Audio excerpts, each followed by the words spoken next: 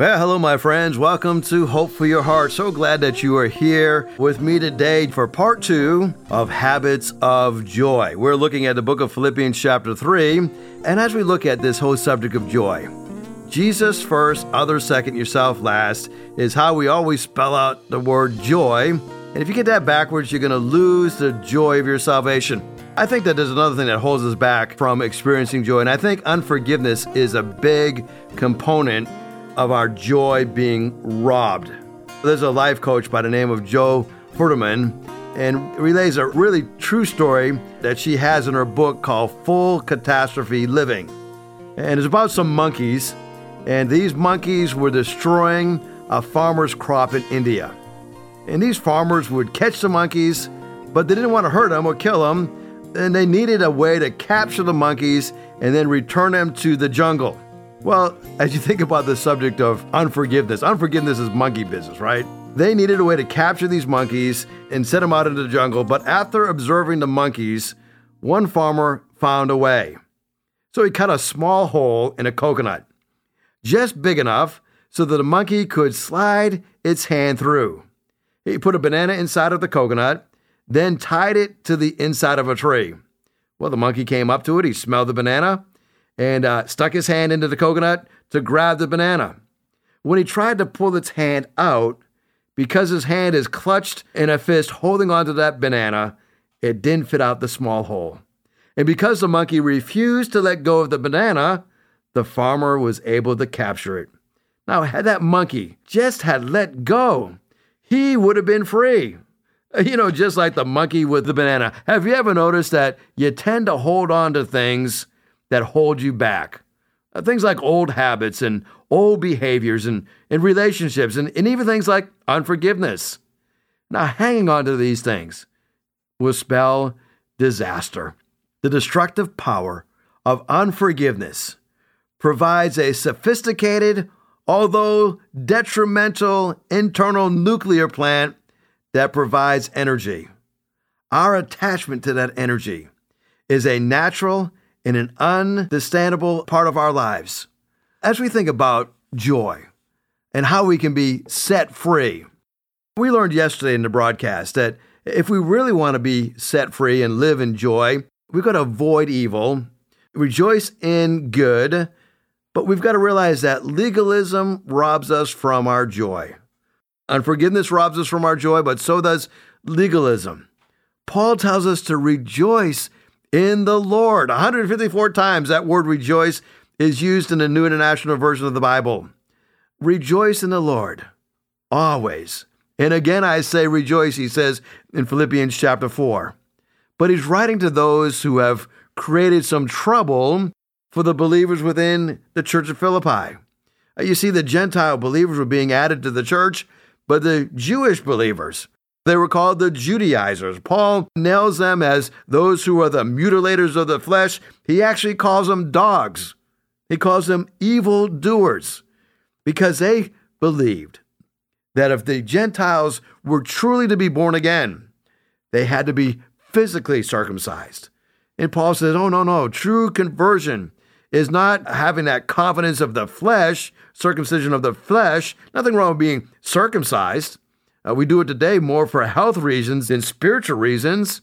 But Paul says we are to be circumcised of the heart, spiritually circumcised, putting off of the flesh, the old person. And Paul says, you can talk about confidence in what they've done. He says, I've got a whole lot more reason to put confidence in my flesh. He says, I was physically circumcised on the 8th day. I'm of the people of Israel. I'm of the tribe of Benjamin. I'm a Hebrew of the Hebrew. I'm one that is a Pharisee. I have zeal. I was persecuting the church. As for righteousness based on the law, I was faultless. Then Paul says, whatever were gain to me, I now consider loss. Secondly, we learn that we will have joy when we place our confidence not in our credentials, not in our accomplishments, not in our possessions, but in Christ. See, if we try to exalt self, that will rob you of your joy. You ever been the hero of your own stories? And really what you want is somebody to pat you on the back and say, you're wonderful.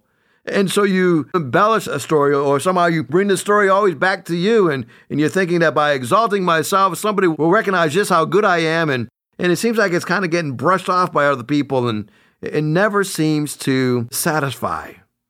Paul says, whatever I considered gain, I count loss for the sake of Christ. He says everything is loss. Everything is worth giving up in order to have that knowledge of Jesus Christ. You see, I'm acceptable not because of my accomplishments. I'm acceptable because of what Christ has done for me. And then thirdly, this is where we kind of left it off yesterday in the broadcast. You will find joy when you keep pressing on. Don't quit. I've never seen a happy quitter, right? I've never seen people say, man, I'm so glad I quit. Failure doesn't have to define you. Listen, you may have some setbacks. Failure can rob you of your joy, but keep pressing on. Look what Paul says, verses 12 through 14, Philippians chapter 3. He says, not that I've already attained, and not that I'm perfect, right? Paul says, what I'm talking to you about, I haven't arrived yet, but I'm going to keep pressing on because I know that Christ has made me his own. Oh, don't you love that? I'm a child of the King. And because I'm a child of the King, he declared me perfect. I'm not perfect, but I am declared righteous. And because of that declaration, I'm going to keep pressing on because Jesus Christ has made me his own. Now, Paul goes on in verse number 13 and says, now, brothers, I don't consider myself that I have made it on my own. He says, where I am, I haven't done this on my own. Not on my own credentials, not on my legalistic background. He says, this is what I do. One thing I do. I forget about what lies behind me. I'm going to leave my past behind me, and I strain forward to what lies ahead. I press on toward the goal of the prize of the upward call in God in Christ Jesus. It was William Arthur Ward who said, failure is not fatal. Failure should be our teacher, not our undertaker. It should challenge us to new heights, new accomplishments, but should never pull us to new depths of despair. From honest failure can come valuable experience. Isn't that so true? When we have a setback, it's really a setup for God to take us to the next level. Failure does not have to define you.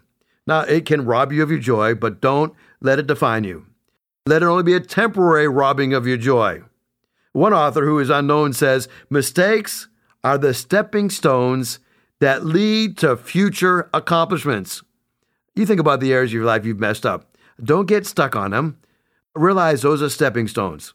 And I've learned another way not to do something. Keep pressing on in the right direction. Forget the past.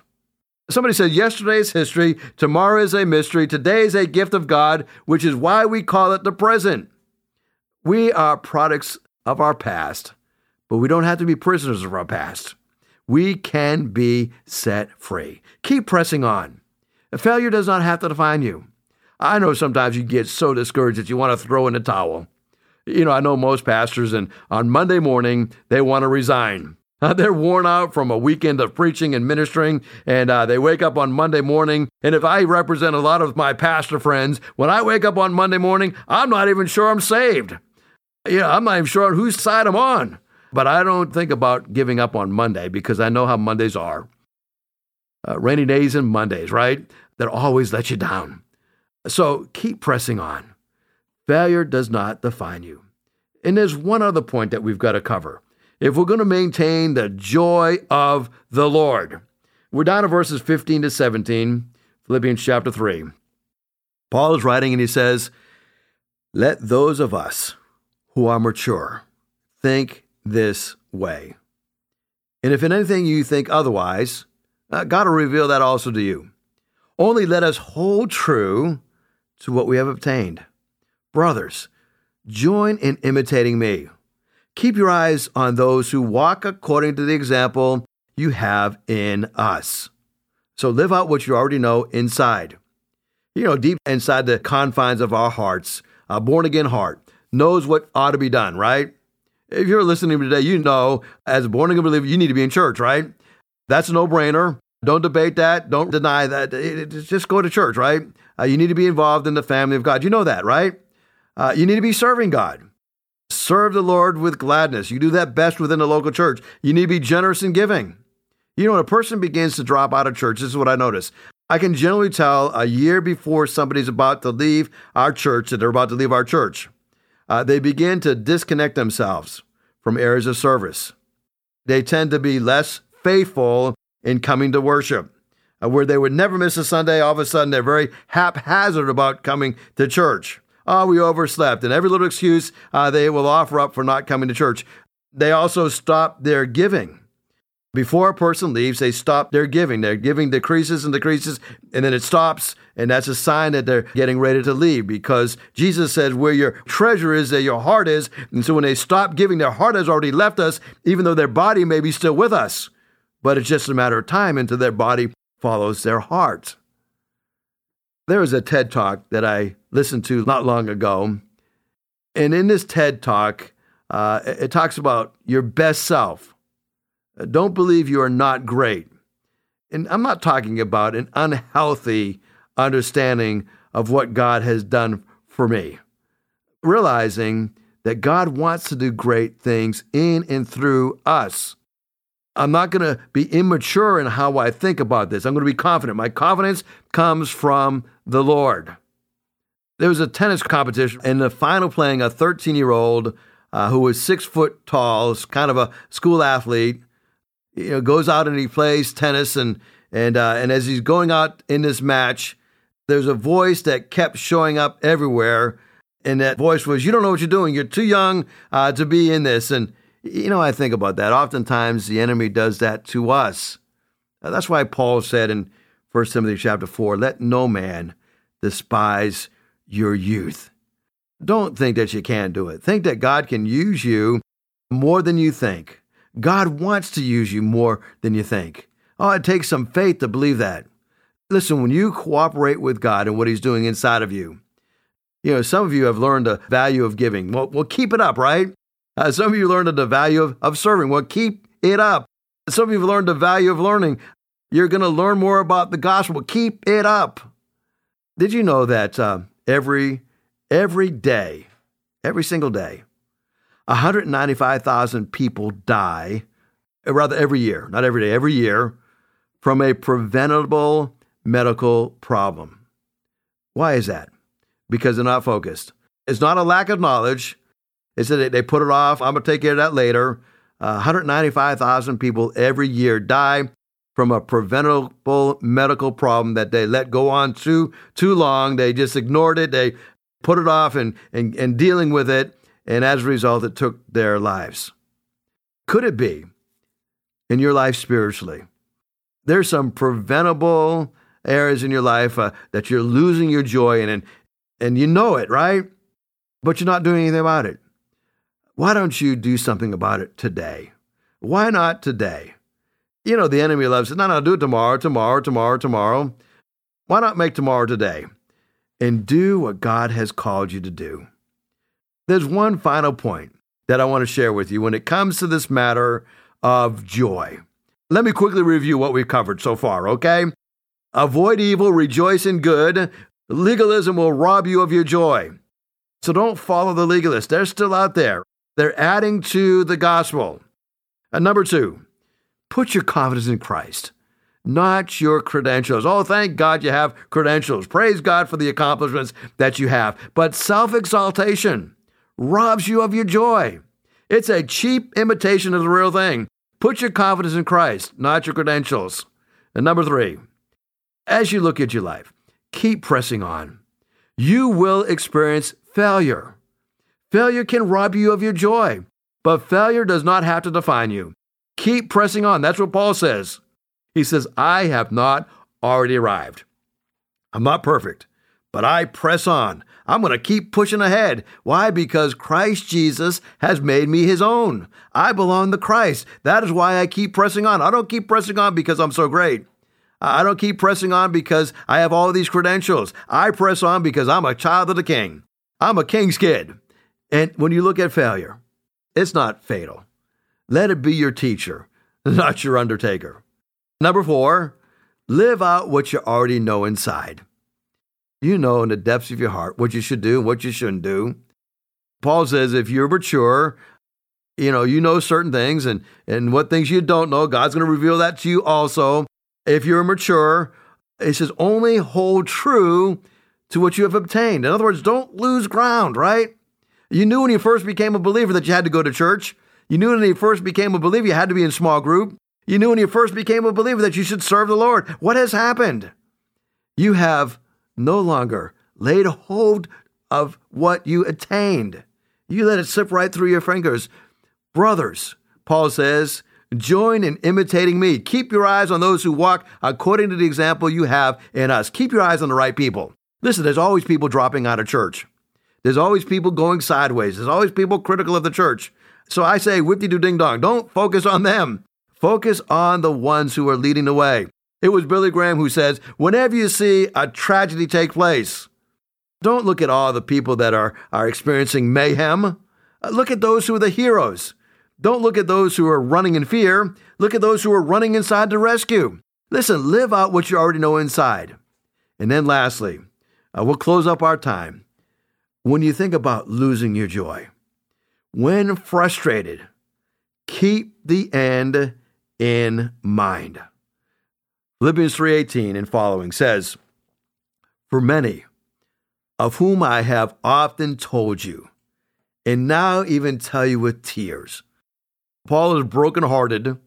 He says many walk as enemies of the cross. And what has happened to these people that were allegedly part of the family of God?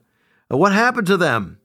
Paul is brokenhearted over them. In verse number 19, he says, this is what has happened to them. Their end is destruction. Their God is their belly, and they glory in their shame with minds set on earthly things. When frustrated, keep the end in mind.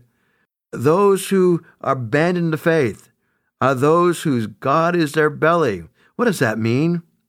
That means they're following the passions of their belly. They're following the passions of the flesh. They're walking in the flesh, and they're not walking in the Spirit. You see, if you walk in the Spirit, you'll not fulfill the lust of the flesh. Paul says they also glory in their shame. Now, what does that mean? That means they glory in the shameful aspects of their lives. Whenever you give a testimony, and I have listened to literally hundreds and hundreds of testimonies. Every other Sunday night, we have a testimony at Celebrate Recovery. Every other Thursday night, I have a testimony from somebody at Celebrate Recovery inside the prison. I have heard literally thousands of testimonies, I would say, in my 58 years on the planet. I get concerned when somebody glories in their shame, when they glorify their past. Listen, our past is our past, but the glory is not in our past. Don't glory in the shame. Keep your minds not on earthly things, but on spiritual things. When you feel frustrated, don't go back to the shame of the past. When you feel frustrated, don't give in to the lust of the flesh, the passions of your belly. Don't have your mind set on earthly things. Don't spend a whole lot of time thinking about material possessions. Our citizenship, says Paul, verse number 20, our citizenship is in heaven. Keep the end in mind. And that's what we're waiting for. Paul says we are waiting for a Savior, the Lord Jesus Christ, who will transform our lowly body to be like His glorious body by the power that enables Him even to subject all things to Himself. Now, Paul is saying a mouthful here. He's saying, listen, I know you feel frustrated because you're battling the lust of the flesh. You're battling this desire to bring glory and even to all the shame of your past. You got this mind that keeps going back to earthly things. But remember one thing. We are citizens not of America. We are citizens of heaven. And we are awaiting our Savior to come. And when that happens, that is when we get our glorified body. That's called the glorious body. Now, I don't know about you, but I believe that we get our glorified body at the rapture of the church. It says that the dead in Christ shall be caught up to meet the Lord in the air, and so shall we be with Him evermore. The dead in Christ, why are they being resurrected from the earth? because they're in heaven right now. Their souls, the real part of them is in heaven. But when the rapture takes place, that's when they're going to get their glorified bodies with the rest of us who are going to be raptured here together. I believe that I'm going to be here for the rapture of the church. I'm looking forward to it. I tell people often, I am not looking for the undertaker. No, sirree. I'm looking for the uppertaker. He's going to be bringing me up into the air. Now, I hope that happens in my lifetime. I believe it happened in my lifetime. But even if it doesn't, I'm going to not be frustrated because I'm going to keep the end in mind. And so you've made some really good progress. Man, let's keep going. Let's help others have a relationship with Christ. You have processed some really good thoughts. Well, let's keep on thinking maturely and helping others think maturely. You have followed a good example. Well, keep on following that good example and help others to follow you as an excellent example. Years ago when I gave this message, it was right before we were doing the Lord's table. And I think about the blessedness of the Lord's table. And I know that you can't have communion with me right now because you might be driving and you haven't been prepared to have communion with me. But in 1 Corinthians chapter 11, we're given some really good reminders about the Lord's table. And so I want to take just the last few minutes of the broadcast. And I just want to share 10 important reminders about the Lord's table. In 1 Corinthians chapter 11, verse 25, Paul tells us that the Lord's table is a remembrance. It's about the memory of what Christ has done for us. We used to have a communion table in the front of our church, and it said, "This do in remembrance of me." So we remember what Christ has done for us. We remember his death, his burial, his resurrection. But there's something else about the Lord's table that we must never forget. It's also a command. We are told to do the Lord's table, have communion, until the Lord returns. Now notice, until the Lord returns. When we get to heaven, we won't be able to have the Lord's table. There are some things that we do here on earth that we won't be able to do in heaven. I'm so glad that we won't be able to sin in heaven, right? We'll have a perfect glorified body. We also will not be celebrating the Lord's table in heaven. We won't be married in heaven. So if you're worried about your marriage right now, maybe things aren't going so great, I want you to know that you just have to stay married till death do you part, because when you get to heaven, you're not going to be married. We won't have the Lord's table in heaven, but we're commanded to have it here on the earth. In heaven, we'll have the marriage supper of the Lord that will take the place of communion. There's something else about the Lord's table. It's tangible. This is something that we experience together, a tangible symbol of the death, burial, and resurrection of Christ. The Lord's table is also personal. It's a time for us to do personal inventory. Paul says, let a man examine himself before he eats. The Lord's table is also a confession of our faith. We believe in the death, the burial, the resurrection of Christ. Every time we take the Lord's table, every time somebody is baptized, it is a confession of our faith. But not only is it a confession of our faith, it's a proclamation of our faith. We believe that Jesus died and rose again, and we believe he's coming again. And then number 7, the Lord's table should not be disregarded. It's not to be combined with other pagan celebrations. We shouldn't be flippant about it. The Lord's table is a very sacred time. It's time for us to examine ourselves. It's not a time to be involved in disregarding other people. When we think about important reminders of the Lord's table, maybe this weekend, you will celebrate the Lord's table at your church. Would you keep these things in mind? The sacredness of having joy, all because we remember what Christ has done for us. Well, I hope you have an amazing weekend. I would love to see you at Hickory Ridge Community Church, 9 o'clock or 10:45 this Sunday. Why don't you come this Sunday? I am there almost every Sunday. I probably miss 4 or 5 times a year. Sometimes I'm gone because of mission trips, but there's very few Sundays that I'm not in the pulpit. Matter of fact, I come back from my vacation usually in time so that I don't miss a Sunday because I love hanging out with God's people. I would love to see you this Sunday.